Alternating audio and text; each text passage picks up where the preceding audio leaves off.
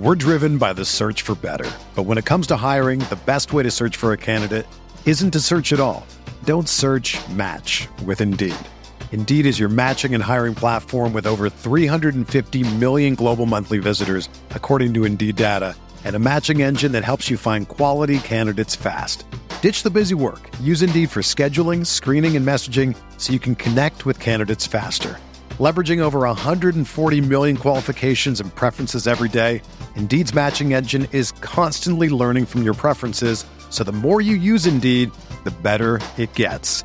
Join more than 3.5 million businesses worldwide that use Indeed to hire great talent fast. And listeners of this show will get a $75 sponsored job credit to get your jobs more visibility at Indeed.com/Blue Wire.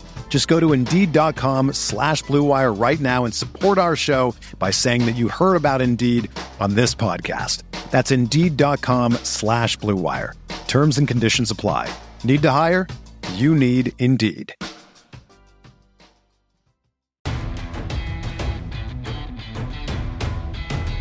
The Chicago Bears select.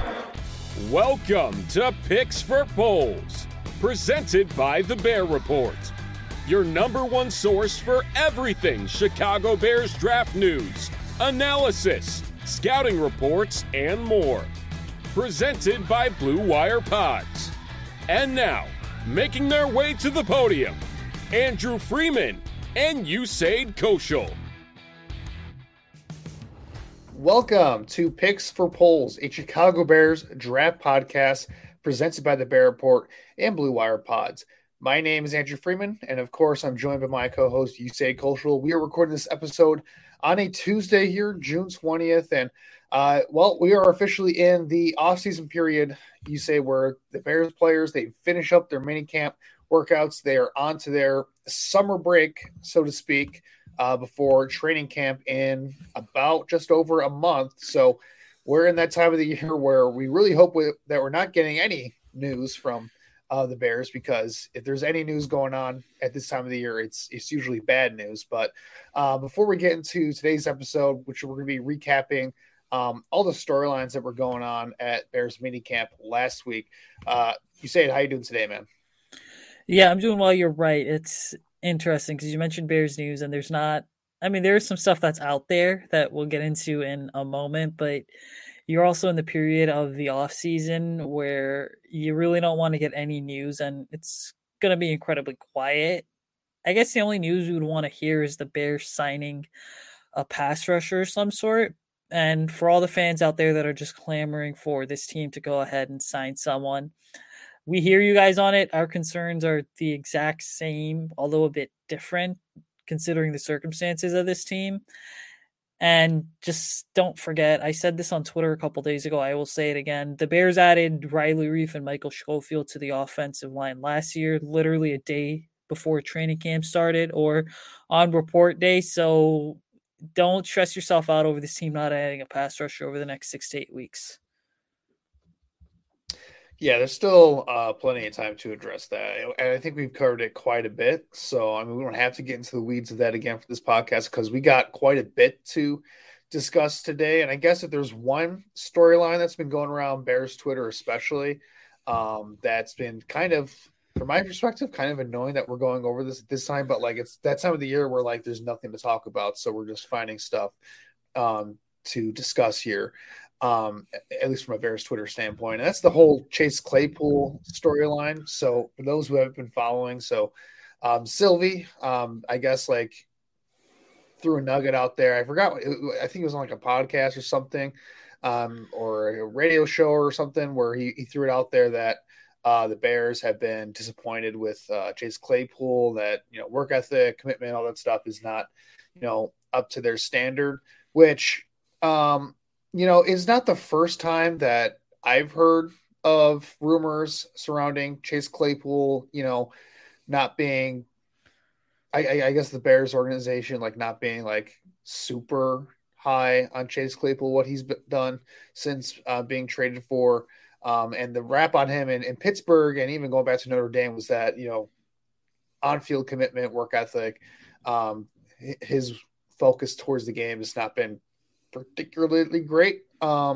That's probably one reason why Pittsburgh was looking to trade him when they did last year. But with that said, I find the timing of this to be very interesting and kind of silly, because the reason why I think this all came out was because Chase Claypool didn't really participate in minicamp because he's nursing an injury right now. And I don't think it's anything major. It's probably just one of those minor injuries where, yeah, he could play on it, but why, risk further injuring himself in a minicamp practice when we got training camp coming up and we got a month until that, so he can rest up and get healthy for that. And I guess you could tie it into, like, you could try to say that, like, maybe the Bears are disappointed that he's not on the field for minicamp or whatever. But again, I do think it's injury related, and I don't know what, I don't know. It seemed like the storyline came off of that and just kind of escalated from there. And it's kind of been something that a lot of Bears fans have been discussing over the past week or so. So where do you fall on this Chase Claypool discussion? Because I'm kind of like, I don't know, I'm kind of over it. But I mean, at the same time, it's like, it's the off season. What are you going to do? There's nothing to really dig into here. To be clear with our listeners here, we are not, Andrew and I, we're not backing up or reinforcing or saying we're siding with Sylvie in any way. Sylvie's a great guy, done obviously a lot for the Chicago sports media landscape and all that. One of the most respected people out there in Chicago media. But this is an incredibly polarizing conversation to have, because from a front office perspective, looking at this thing from the Bears perspective, players that go ahead and come down with season-ending injuries or just little knickknacks here and there have been instances where those guys have been at Hallis Hall late in the winter, whether it's like January, February, going into March, getting a chance to rehab and work with the team's trainers and the team's strength and conditioning staff. So from the Bears' perspective, it is frustrating when the facilities are open, and, Chase did have an opportunity to go in and get some work done to ensure that he wasn't going to be injured and that these reps are going to be valuable for him. Now, from a Chase Claypool perspective, it is disappointing because you are effectively going into a contract year. You don't really know what your career is going to hold beyond 2023. You are essentially competing in a way with your teammate Darnell Mooney for a big contract extension as well. And so whatever reps you can get are incredibly valuable. Now, we also have to understand that what goes on in OTAs as well as minicamp, a lot of it is just really light work. It's 7-on-7s. It's a lot of situational install stuff. So there's not really much that Chase Claypool's missing when guys are literally out there in practice jersey and shorts with a helmet on. That's pretty much about it. And so this is one of those where that second round pick that the Bears gave up, does it look like a bad trade right now? You could argue yes and no. And you could argue yes because let's say Joey Porter Jr. pops off and Chase Claypool struggles, just can't find a rhythm, can't find consistency. Then people are going to look at it and say, well, instead of trading the 32nd overall pick for a guy that was on a 1-year deal, you could have gotten an entirely new rookie and molded the guy from day one. That's valid. But then again, it's not bad because it's almost as if the real evaluation doesn't even take place in May and June during OTAs and mandatory minicamp. The real evaluation starts when the Bears report to training camp on Thursday, July 25th. Or Tuesday, July 25th, whatever the case may be. And then finally, we also have to understand this, is that the role that Chase is going to play in this offense, it's all essentially to be determined, because this is a team that is going to have a vastly different identity from last year. And ultimately, I mean, if we're going to be honest, we also need to keep something in mind, is that when the Bears traded for Chase last year in October at the trade deadline, keep in mind that this was a team that had no pass catchers at all. And so the circumstances at that point were that the Bears weren't guaranteed the first overall pick. They were picking 7th or 8th at that point on the draft board. And the other thing was the fact that it made sense to take a gamble on a player like Claypool. What happens after that and going into 2023 is obviously all on the Bears. But when the trade was made, it made sense because it was kind of, what can we do to develop Justin Fields as a passer? We're driven by the search for better. But when it comes to hiring, the best way to search for a candidate isn't to search at all. Don't search, match with Indeed. Indeed is your matching and hiring platform with over 350 million global monthly visitors, according to Indeed data, and a matching engine that helps you find quality candidates fast. Ditch the busy work. Use Indeed for scheduling, screening, and messaging so you can connect with candidates faster. Leveraging over 140 million qualifications and preferences every day, Indeed's matching engine is constantly learning from your preferences, so the more you use Indeed, the better it gets. Join more than 3.5 million businesses worldwide that use Indeed to hire great talent fast. And listeners of this show will get a $75 sponsored job credit to get your jobs more visibility at Indeed.com/Blue Wire. Just go to Indeed.com/Blue Wire right now and support our show by saying that you heard about Indeed on this podcast. That's Indeed.com/Blue Wire. Terms and conditions apply. Need to hire? You need Indeed. Well, I'll say this, and then I guess we can move on from the Chase Claypool discussion. But, I was never a huge fan of the Claypool trade. I felt like they overpaid for a guy where, Pittsburgh Steelers is the best organization in the NFL at evaluating, developing wide receivers. And it's one of the things where they do a great job in the drafts of identifying talent, bringing that talent in, and then getting the most out of those guys. And so when the Pittsburgh Steelers are willing to, replace a guy and give up on him, that's a red flag to me. So, it's just one of those things where once I saw that Claypool was on the market, I was like, okay, clearly the Steelers don't think that he's that type of a guy. So what's missing there? Because you look at Claypool, he's, 6'4", 238, ran like a 4.3 40 at the combine, had an excellent workout, just freak athlete. Right. And he was getting I thought he was getting the nickname of Mapletron because he's Canadian. So he's got the, whole comparisons to Megatron for the size speed combination, which is really unfair because Megatron was a special talent in his own right. But yeah, with that said, I was never a huge fan of the trade to begin with. But with that said, I don't think, and again, I think they expected to get more out of him last year, even though this wasn't moved clearly for this upcoming season primarily. But look, it comes down to this. We're not going to, like you said, we're not going to find out, whether Claypool is going to work out here based off of a couple practices in minicamp in June, or even in training camp in August. What's going to matter is how does he produce on the football field this year with a better situation, with an entire offseason to, learn the playbook and get a chemistry with Justin Fields at quarterback, and to have a, actual role within the offense planned out for him, as opposed to, getting shoved into the offense mid-season and then kind of figuring it out from there. No, they have a clear-cut plan for him this year, and we'll see how he does in that role this year. So he's going into a contract year. This is going to be his first chance to get a big second contract here with the last year of his rookie deal. For Claypool, he's got to be intrinsically motivated, you would think, to have his best year. And you would think that he would work his tail off to be the best that he can be this year because of that. If he can't do that, then obviously he's not going to be here anyway because he's not going to perform. So I would assume that Claypool, you're going to get, whether he performs on the field or not, that, I think he knows what's at stake here this offseason, this year.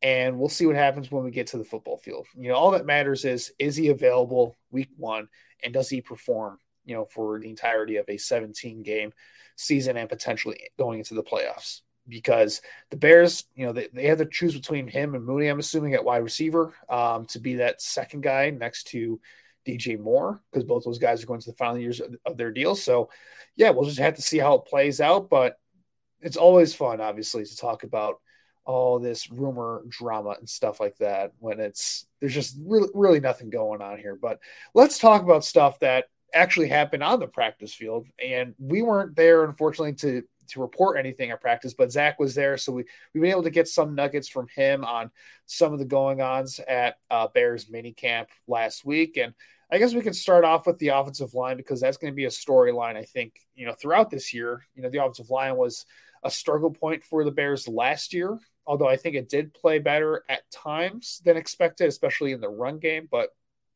the offensive line definitely need a little bit of a shakeup going into this offseason, and it's gotten it. We've talked about the offensive line quite a bit So it's interesting to hear some of the things that they're kind of doing along that group. What are some of your takeaways from what we're hearing out of minicamp last week? Well, really, you start with the interior and then kind of go ahead, kick it outside. But the interior has looked pretty solid so far because Nate Davis, who again had missed OTAs, came back from mandatory minicamp, has settled in really well to right guard. And I know I said this a few weeks ago, but I will repeat it again. The Bears gave Nate Davis the 3-year, $30 million deal to play right guard because they believed he would be an upgrade over Tevin Jenkins at right guard. And can't diminish Tevin Jenkins' role at all because he is the starting left guard. Cody Whitehair coming back in at center. And so for this Bears team, I mean, it all starts inside out for me. If they can get a solid interior going, it's going to make life of a first and second year offensive tackle much easier. Looking at left tackle, Braxton Jones, certainly a very interesting case study. Now, I'm not going to sit here and tell you I'm the biggest fan of Braxton Jones. For a fifth round rookie, he played way past expectations last season. Now the question becomes, what is he going to do to go ahead and continue to develop and really elevate himself? Darnell Wright, again, as a rookie, has impressed some, but he's also seen his fair share of struggles. And really for Darnell, more so what this is about is we know what he can do against the best of the best. I mean, he shut down Will Anderson when Alabama and Tennessee faced off against each other in Knoxville. The question for Darnell Wright is, how is he going to continue to adapt when it comes to a lot of these edge rushers that, quite frankly, guys like Terrell Lewis, I believe his name is, linebacker for the Bears, have gotten a bit of the best of him when it comes to going up against Darnell Wright one-on-one in mandatory camp. But this is an OL that the advantage the Bears have this year, the starting five, is we're going to be entering camp and the next few weeks here knowing who the starting five is, which means that the expectations are ultimately much higher compared to last year because one, the talent is upgraded. Number two, you have your starting five in place, which means that these guys have to gel together quickly. It's not going to be this musical chair scenario. In terms of depth, there's a couple of young guys like Doug Kramer, Jatiri Carter. Those guys, you're just trying to figure out who they are, what their role is along the offensive line. Your veterans like an Alex Leatherwood, a Larry Borum, the Bears are fortunate to have those guys as some guard and tackle depth too, who, again, those are two players who are not going to play significant roles, but they will be good enough to at least be serviceable in the event that a guy goes down with an injury. Yeah, I mean, ultimately, like you said, like I feel like it gets easier to figure out when you go from inside to out with this team. And what I mean by that is that, like, you know, or I should say the opposite, where it kind of gets difficult to figure out when we go inside to out because on the outside, we know what it's going to be. We know it's going to be Braxton Jones and Darnell Wright, and whether those two end up living up to expectations or not. Remains to be seen. But the interior is where I think it gets fascinating because the Bears can still go a lot of different directions. And I think, their philosophy of valuing versatility in the interior is really striking because you got, we talked about last week how Whitehair and Patrick, it seems like they're splitting snaps at center. We know that Jatiri Carter's been getting snaps at center. But we know that Nate Davis at right guard and Tevin Jenkins at left guard. That's probably going to be the thing. For this unit, and that really, when you think about it, it makes the interior of the Bears offensive line a strength for this unit because, Nate Davis is a good, solid starting guard. Tevin Jenkins, he struggles with staying on the field and injuries, but when he's on the field, the dude's a mauler out there, especially in the run game. He just gets after it. So at left guard, that's going to be something to watch out for. And then Whitehair, say what you want about him, but I think he's still an average starter at the center position going into this year, despite being on the downside of his career and being a little bit overpaid. He's still a solid starter. So the interior of this line, I think, is a legitimate strength of this offense as a whole. And I think they should be able to keep Justin Fields clean in the interior of the pocket. It's where you get to the tackle where I do think there are some question marks because Braxton Jones, can he take another leap in year two? And yeah, he was good for a fifth round rookie last year. Especially as a run blocker, but the pass protection, it's not quite there yet. And he's got to get better at that to for me to feel comfortable for him as a long-term blindside protector option. Darnell Wright, you like the pass blocking that it brings to the table, but we've seen plenty of time where these rookie tackles, get into the league and they start right away and they struggle. And that's, it's not a slight against Darnell Wright, but it's just a reality of the NFL. You're going from playing college edge rushers to NFL edge rushers where, you talked about many proponents of Wright would say that, he shut down a lot of big name edge rushers like Will Anderson in college. And, he went up against a lot of good pass rushers in college and did a nice job against them. Well, here's the thing. Like, you're going up against guys that are better than those guys. Like, Will Anderson's a great pass rusher at the college level. There are a ton of edge rushers that are going to be much better than Will Anderson that Darnell Wright's going to be playing on a weekly basis in the NFL. It's just the nature of the beast, right? So, it's good. There are going to be some lumps that he's going to take. You would think his rookie year. And if he can be like Tristan Wirfs, or he is a all-pro caliber right tackle out of the gate, like, all right, we're in. We're all good on this offensive line now because you can figure it out from there if you got, a stud tackle for you on either left or right tackle. But we're really not going to find that out, though, until the games start because there's only so much that you can figure out when they're not wearing pads. So I think that's the biggest thing for the offensive line. We just don't know until the games really start for this group. And we didn't really know last year. And that's going to be the same thing that holds this year for it. But, speaking of Darnell Wright, that kind of leads into the next part of this, which is where, we finally get to see the 2023 draft class get some meaningful reps with the rest of the team here. And I'll say that the rookie class so far, it seems like they have made an impression. We talked about right here, but you look at their second round picks and Dexter and Stevenson, both of those guys have, it sounds like have flashed in these practices and even going on to like day 3. Some of these day 3 picks, Tyler Scott's made a couple plays at wide receiver, and we've heard some good things about Noah Sewell at linebacker. So what do you make of this rookie class and, how they perform so far in minicamp? This rookie class has impressed so far. Let's just break all of this down. Now, earlier during rookie minicamp as well as OTAs, Roshan Johnson was the one kind of taking the cake, as well as Tyreek Stevenson. The headlines out of Hallis Hall when it came to mandatory camp where we didn't really hear much about the running backs. Tyreek Stevenson continued to build on what he did in OTAs as well as rookie camp, really just continues to impress the coaching staff.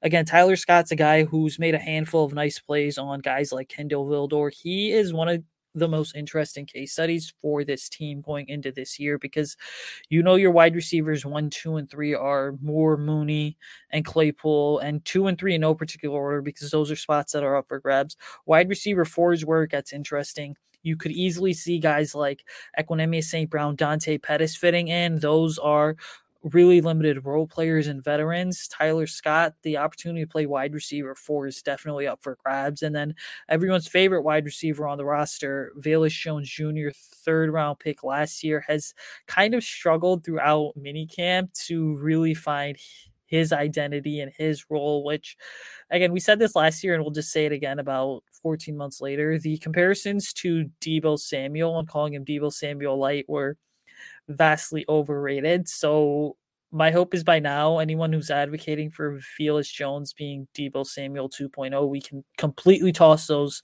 out the window. At best, a guy like Tyler Scott makes this roster as a result of his return ability on special teams. And as the season progresses, he works his way into gaining some meaningful reps on offense. You talked about the defensive tackles. Javon Dexter from Florida is the guy that we've heard more about compared to Zach Pickens from South Carolina. Those two are going to feed into a bigger picture in terms of the rotation that the Bears are going to have along the defensive line and more specifically the interior, because the Bears do have some talent with guys like Justin Jones, DeMarcus Walker. My personal favorite, though, has probably been Noah Sewell because first things first, he's the brother of Lions left tackle Penei Sewell. But Noah Sewell is this incredible athlete, incredibly freakish. I mean, he can play pretty much any linebacker spot. The thing with him is it's kind of what this coaching staff feels like he's going to fit into. And he had a handful of nice plays during minicamp.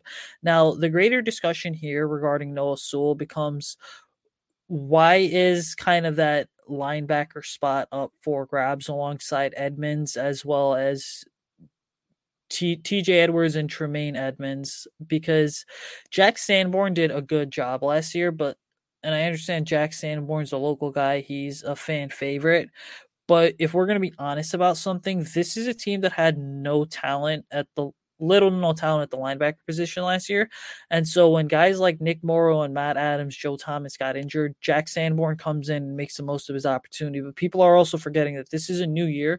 It's a completely different team. So that training camp battle of Sanborn versus Noah Sewell is going to be interesting to watch. And right now, I'd give the upper hand to Noah Sewell specifically because he has been fully healthy, whereas Sanborn's been at Hallis Hall and just rehabbing the ankle injury. Yeah, it's all about competition, right? Because the whole purpose of tearing down this roster was to build it back up so you have depth at every single spot and you have legitimate competition to where you feel good about that if one guy goes down with an injury or something, that you have a quality player that can step in and fill in that role. And so, the fact that we're getting that competition there at that linebacker spot, obviously Edmonds and Edwards are going to be the guys for your starting linebackers. And guys, I don't buy into that like 4-3, 3-4, not so like, no, nickel is the new base in today's NFL. So 4-2 alignments are what it's all about in today's NFL for the most part. So you have two linebacker starters. Who's going to be that third guy for occasional three linebacker sets? So yeah, it's going to be interesting between Sewell and Sanborn.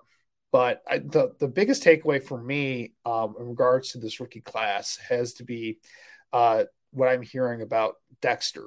And specifically, Dexter's get off. It sounds like from a lot of the beat reporters that have been able to watch practices, and they say that they're saying to me, or not saying to me specifically, but they're saying when you just look at what they're saying on Twitter, what they're reporting on Twitter, that Dexter's get off, which was the main issue for me with that draft pick. I felt like, it was so consistently bad that like, there's gotta be like something missing there with him. It sounds like that's, it sounds like something that's been a little bit fixed. And it sounds like, he started to, and again, offensive linemen are not in pads. So take everything with offensive line, defensive line play with a grain of salt in these early workouts, but it sounds like he's had some nice flashes here in practice, so that is encouraging to hear, because I think that Dexter, he's such a physically talented player that if you can fix such a fundamental issue like just reacting to when the ball is snapped, if you can just fix something minor like that you could have a really impactful player on your hands here, and so that's encouraging to hear that that's happening. But yeah, you look at the offensive side of things, and we're not going to hear too much, I'm sure, about Roschon Johnson, because running backs, there's only so much you can find out from these practices. But it's good to hear that Tyler Scott, he was billed to be a deep threat coming out of Cincinnati. And lo and behold, it sounds like he's a deep threat in the NFL as well, at least from what we're hearing at practice. But this kind of leads into the whole discussion of the Bears wide receiver room in general, now that DJ Moore's been added. We've talked about the connection between DJ Moore and Justin Fields and how that can benefit Justin Fields. But I think another storyline to kind of touch on here is, how does that impact the Bears offense as a whole from a philosophical standpoint? Because last year, it was pretty clear that the Bears, what they wanted to do last year is that they knew they didn't have the talent on the outside to win a lot of one-on-one matchups. They weren't very explosive on the outside. So they went to last year with a philosophy of they're going to run the ball a lot. It's not going to be pretty at times, and they're going to lean on their run game and also to protect their offensive line a little bit, which struggled in pass protection. So they were going to run the ball a lot last year, and it was frustrating to watch at times, because you're wondering like, okay, when are they going to like let it loose and actually like try to like win games through the air here, instead of just playing it safe and just doing three yards and a cloud of dust offense all the time. So it sounds like from what Eberflus has been saying is that, last year they focused a lot in practices on the running game to get that correct. And this year they're having much more of an emphasis on practicing the passing game. And I wonder if that has to do with just their philosophy changing as a whole to become more pass happy. What do you think? You said, do you think the addition of Moore kind of changes things to where they are going to lean on that passing game a little bit more, or do you think that they might stay more similar than we think? It is the answer is yes and no in terms of when you add a dynamic playmaker like a DJ Moore, who again is one of the more underrated wide receivers in the NFL, you are going to go ahead and get really excited about what he's able to do in terms of being able to elevate the passing game. Now, for Justin Fields, adding DJ Moore's built about building around him, giving Justin that legitimate wide receiver one that this team has lacked in the passing game. But in terms of offensive philosophy, it's so key to understand what's happening here is this. And we're not diminishing the importance of running the ball. The Bears are going to have a phenomenal running game in 2023. But this is a team where situationally, when we go back and look at last year, there were so many instances where the Bears needed to essentially complete passes in situations to keep drives alive, keep the chain moving. And more often than not, it was Justin Fields on the ground with his legs bailing this team out. This year, it's a completely different philosophy because it is more than anything, hey, in the passing game, can we go ahead and make the right plays? Look at the pieces that the Bears have around DJ Moore too. DJ Moore is the vertical threat for this team. He's going to stretch defenses on the second and third level and really force them to account for the deep ball every single time. Now, underneath, you have these guys like a Cole Kmet and a Darnell Mooney who are going to get involved in the short and intermediate passing game, which will essentially not be checkdowns, but just these short, easy, kind of give me throws for a quarterback like Justin Fields. So this Bears offense, and again, I don't have access to the playbook or any of that, but when we start getting some film with DJ Moore out there on the field, and we start seeing what this team is able to do come the regular season, my guess is that the quarterback progressions are going to go a high to low in terms of Justin Fields always having Moore be the number one option. And then if the defense has got Moore completely covered, then what's happening is you are more so going ahead and saying, okay, who are the lower options in the sense that, is a Darnell Mooney open? Is a Cole Kmet open? How about a guy like Chase Claypool? And then as always, as a last resort, considering the versatility that this offense has in the running back room, you will see a guy like a Roshan Johnson or a Khalil Herbert more so get involved in the passing game with super short and sweet routes like an arrow route or a swing or a wheel route. Yeah, I do think you have a very nice complementary set of skill sets here at the wide receiver room because DJ Moore, he's a true number one, right? He can play all over the place. He's got deep threat ability. He's got yards after the catch ability.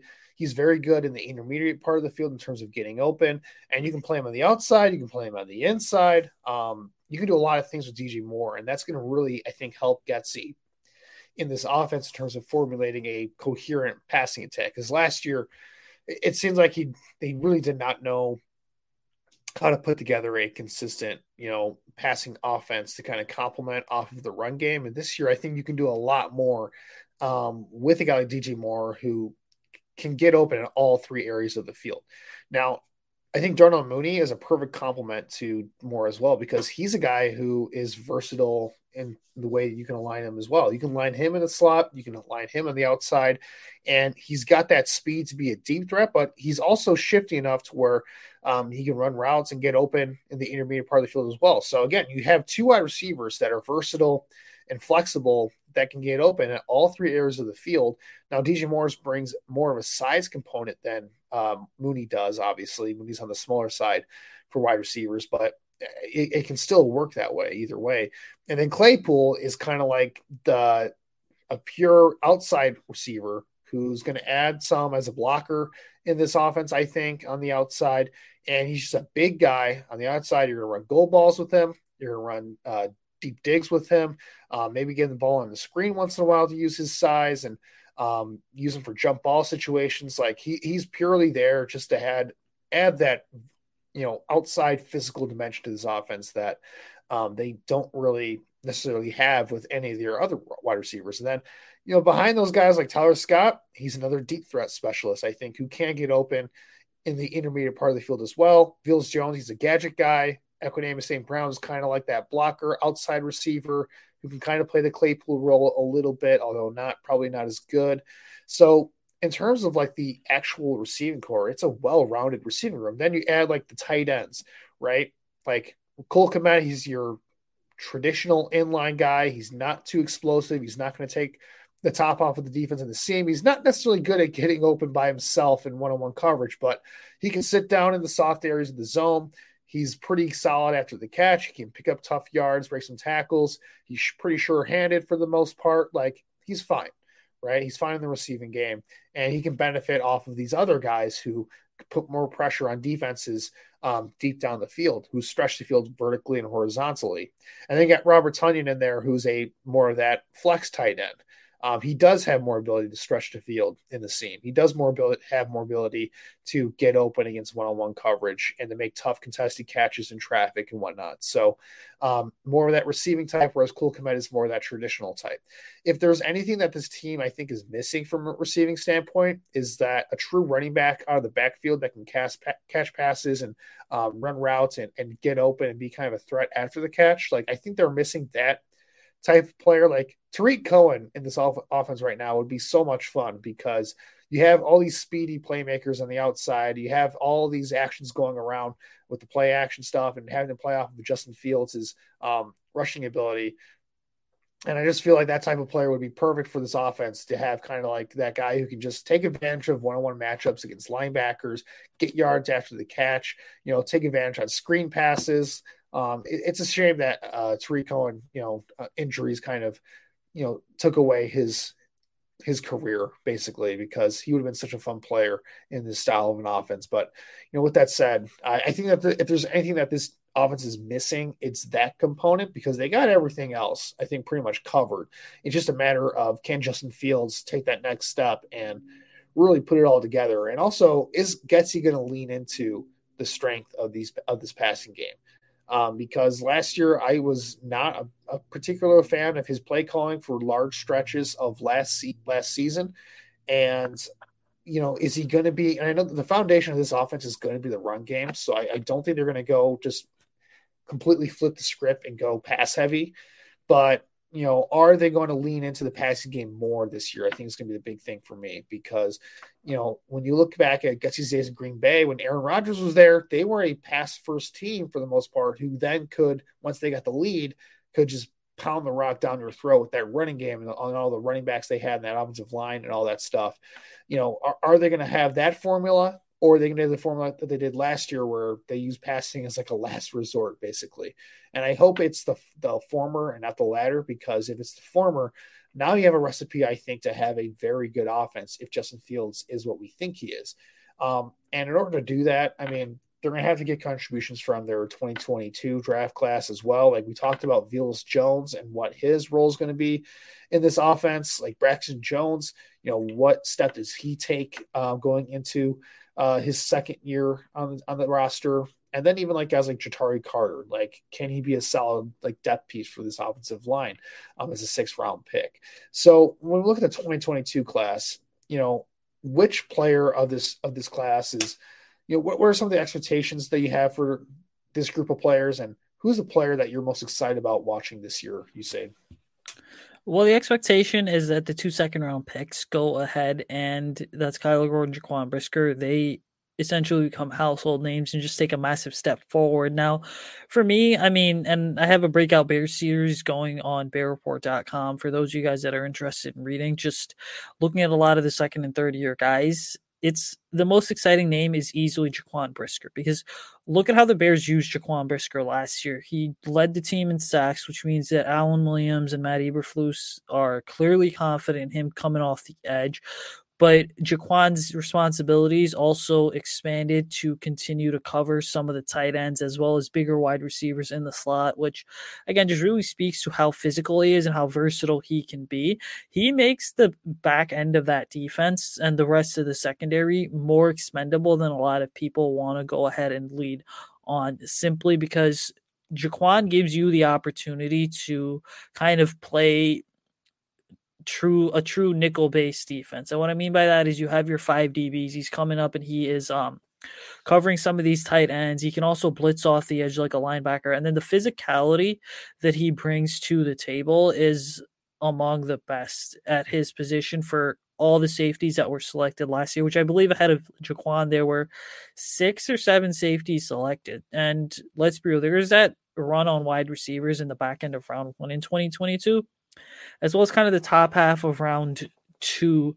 So had that run on receivers not been there, it's likely Jaquan's not even a Bears uniform at this point. And then just the leadership that he brings to the table, there's a quiet confidence that he tends to play with, and he knows where he has to continue to get better. So we talk all the time about players that are going to break out, players that are going to take the next step. Jaquan is without a doubt for the Bears the top player to watch that's not named Justin Fields. And then another guy to continue watching who's really kind of had some rough stretches as a rookie would be Kyler Gordon. But this year, it seems like the Bears' plans for him are to just play him in that slot cornerback spot, which means that he's not going to be shuffling inside to outside. Part of that is also the addition of Tyreek Stevenson, but look for big things from Kyler Gordon this year too. Yeah, I'll say for Kyler Gordon, like I think the thing's going to help him is that they can just put him in the slot this year in the nickel and just have him focus on that. Because last year, the big storyline with him is that they were going to have him work on being both an outside corner and a nickel corner. And when you're putting that much on a player's play as a rookie, especially at cornerback, where it is really it's difficult enough to be an outside corner, but when you have to learn how to be an outside corner and be a nickel corner at the same time, like that is just, I feel like that's almost impossible for a young player to handle that and be effective in that role where you have to learn multiple positions. So, you know, you bring in Tyreek Stevenson, who can be that outside corner. You have Jalen Johnson already in the roster. Now Kyler Gordon only has to focus on is being the best nickel corner that he can be, which I honestly think is the best role for him in the NFL anyway, because he doesn't really have the long speed to really work at outside corner in this system. Like he's better off in that nickel where he can kind of use his tackling ability in the run game, use his zone instinct, use his quickness, use his agility, and be an effective player there. So I'm kind of excited to see what step that Kyler Gordon can take now that he has his role reduced a little bit. And I think he has the ability to make it work. When it comes to those 2 second-round picks last year, it's funny because I was actually more critical of the Brisker pick, but the way that they handled Brisker made a lot more sense than the way they handled Gordon last year. And it felt like they really did not know what to do with Gordon. They kind of just played him all over the place. And if they can put together a sufficient plan for how to use Gordon correctly, I feel like he's a guy that can take a nice step forward, because I feel like we both feel pretty confident that Brisker is going to be a good starter for this team for a long time. Very Adrian Amos-esque in terms of the way he plays the game. So you feel like you know what you got there. We really don't know what we have in Kyler Gordon yet, though. So he's probably the player that I'm most interested in looking forward to watching his development, because if he can take a step forward, that's going to be huge for the secondary, because you're looking at the secondary. That's like the one area where I think that could be a weakness for this unit going forward into next season. So if Kyler Gordon takes that step forward and that's no longer a weakness, then you're looking at a really well-rounded defensive back group with the linebackers you have as well. The coverage unit for this team should be a strength of the defense as a whole. And speaking of the linebackers unit, that kind of gets us into the free agent signings from this past offseason, because the Bears, they did make some pretty significant additions to this group. And, we've heard some good things about a lot of these guys and some of the plays that they're making at minicamp. So I'll ask the same thing. What are some of the expectations for this free agent class, and who's the player that you're most excited watching forward going into this upcoming season? The expectations for this free agent class are to come in and be contributors from day one, because most of these guys, this is their second contract in the league in terms of they're all relatively coming off of rookie deals, or this, in I guess DeMarcus Walker's case, could even be his third contract, because he's kind of bounced around a couple different places. Now, what it comes down to ultimately is that it's like, go back to Nate Davis for a second. Bring in Tremaine Edmonds. The Bears brought these guys in because they believed a handful of things. Number one, they were the right guys to continue building the culture that this regime wants. Number two, coaching staff and front office felt as if these guys were the right fits in terms of the on-field product that the Bears are trying to put onto the field. Number three, there was level of versatility that both of these guys provided. Now, the one player who's got the most to prove is easily Tremaine Edmonds. And he is the easiest pick because he was the big fish that the Bears signed in free agency, signing to I believe he signed, it was like a 4-year deal worth $72 million with, I think it was like $50-ish million in guaranteed money. But that is such a significant signing because if we're going to be quite honest, for all the people who complained at the time of this signing in terms of, hey, why would you go ahead and sign Tremaine Edmonds to a big deal, but not necessarily Roquan Smith? I mean, I remember scouting both of these guys when they were coming out of Georgia and Virginia Tech in 2018. In that draft, there were legitimate questions about who was going to have the better NFL career. Now, the easy answer was clearly Roquan Smith at the time, simply because Roquan was in his early 20s, whereas Edmonds was just 19 or 20 years old. But it is also really key to understand the athleticism, the length, the versatility, the measurables that a guy such as Tremaine Edmonds brings to the table make him just a much more pure fit for the 4-3 that the Bears are running compared to a guy like Roquan Smith, who, again, had all the size, speed, and agility needed to go ahead and play in this defense. But if we're going to be honest, Roquan Smith was a better fit for the Bears when they drafted him under Vic Fangio's 3-4 defense because he was kind of that Patrick Willis 2.0 clone. And now we're seeing Tremaine Edmonds is kind of like your Shaq Leonard in this defense. So the guy that's got the most to prove because he signed a big deal and is incredibly young is without a doubt Tremaine Edmonds. But perhaps I think the most underrated free agent signing is going to be DeMarcus Walker, simply because he can play both nose tackle and defensive end in this defense. He brings a certain level of versatility to the table where I know I complained at the time about the DeMarcus Walker signing because I'm like, why would you be giving this guy $7 million a year? Especially knowing that he is going to be the type of player where he's not necessarily a guy that's going to make an impact, but just seeing the way that he settled in completely, you know what? There's a very real chance that DeMarcus Walker has an incredibly productive year and ends up being one of the top free agent signings in terms of just bargain deals because he has a very real chance to kind of burst onto the scene the way that Akeem Hicks burst onto the scene for this team in 2016. So there's a real chance we're looking at a DeMarcus Walker breakout season.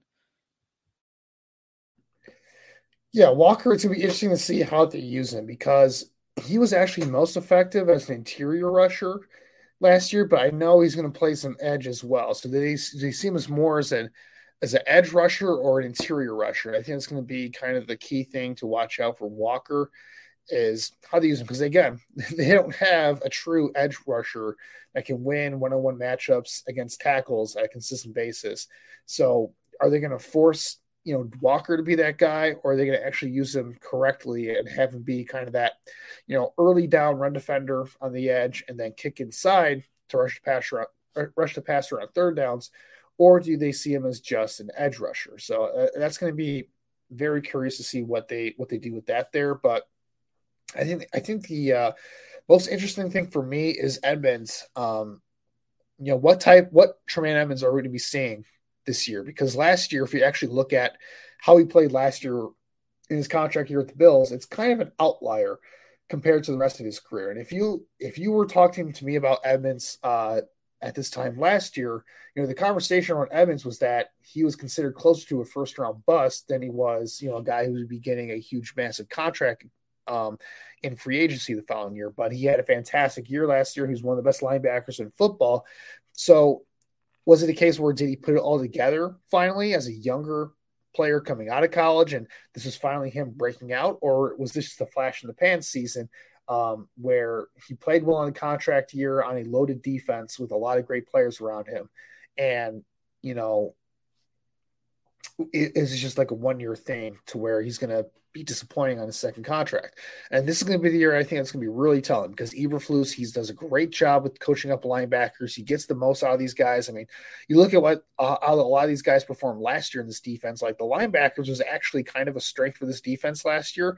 And there's a bunch of no-name guys, you talk about Sanborn, impressing last year as an undrafted free agent. Well, part of that was, they got contributions from a lot of guys that, play pretty well that aren't on the roster this year.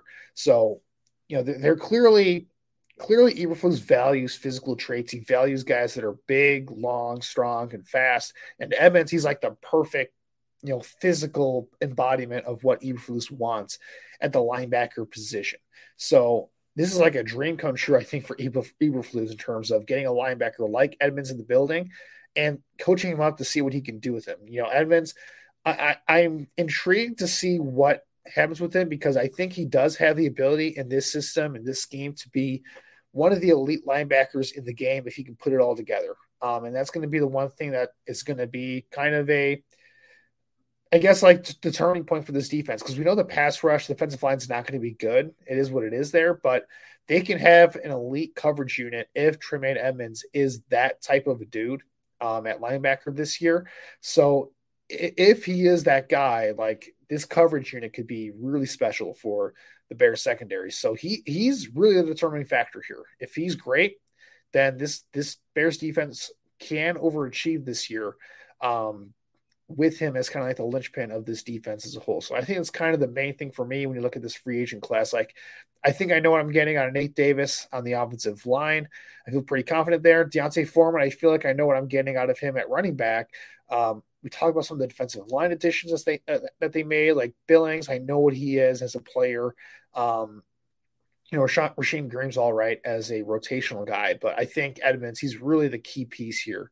And if he lives up to the contract that they gave him, that's going to be huge for this defense for not only this year, but for the years coming afterwards, for down the road when this team is a little bit better and more in a position to compete for a championship as opposed to just taking a step forward here out of the basement of the NFL. But, with that said, I think that's going to wrap it up for us here today at Picks for Polls. We went over a lot of stuff in regards to minicamp here, but now we're officially on to, Bears summer break here. It's going to be the off season for sure. And we have about a month away until the start of training camp. So looking forward to that. But, until that, it's going to be a lot of draft stuff coming up for us here at Picks for Polls, previewing this 2024 class heading into this upcoming college season. But for all of our listeners out there, make sure to give us a like, rate, subscribe to all of our podcasting platforms for the Bear Report and Blue Wire Pods. Make sure to follow us on social media on Twitter at Picks for Polls on Twitter. And as for Usaid, where can the listeners find you on Twitter and find your work in general? Yeah, you can follow me on Twitter at Usaid Coach. You'll check out my work on the Bear Report website. I'll have articles dropping throughout the next couple of weeks here about the state of the Bears roster and players to keep an eye on. Absolutely. As for me, you can find my work on the Bear Report as well. You can follow me on Twitter at AJFreeman25. And until next time, Bears fans, have yourself a great weekend, great rest of your week, and bear down. Everyone is talking about magnesium. It's all you hear about. But why? What do we know about magnesium?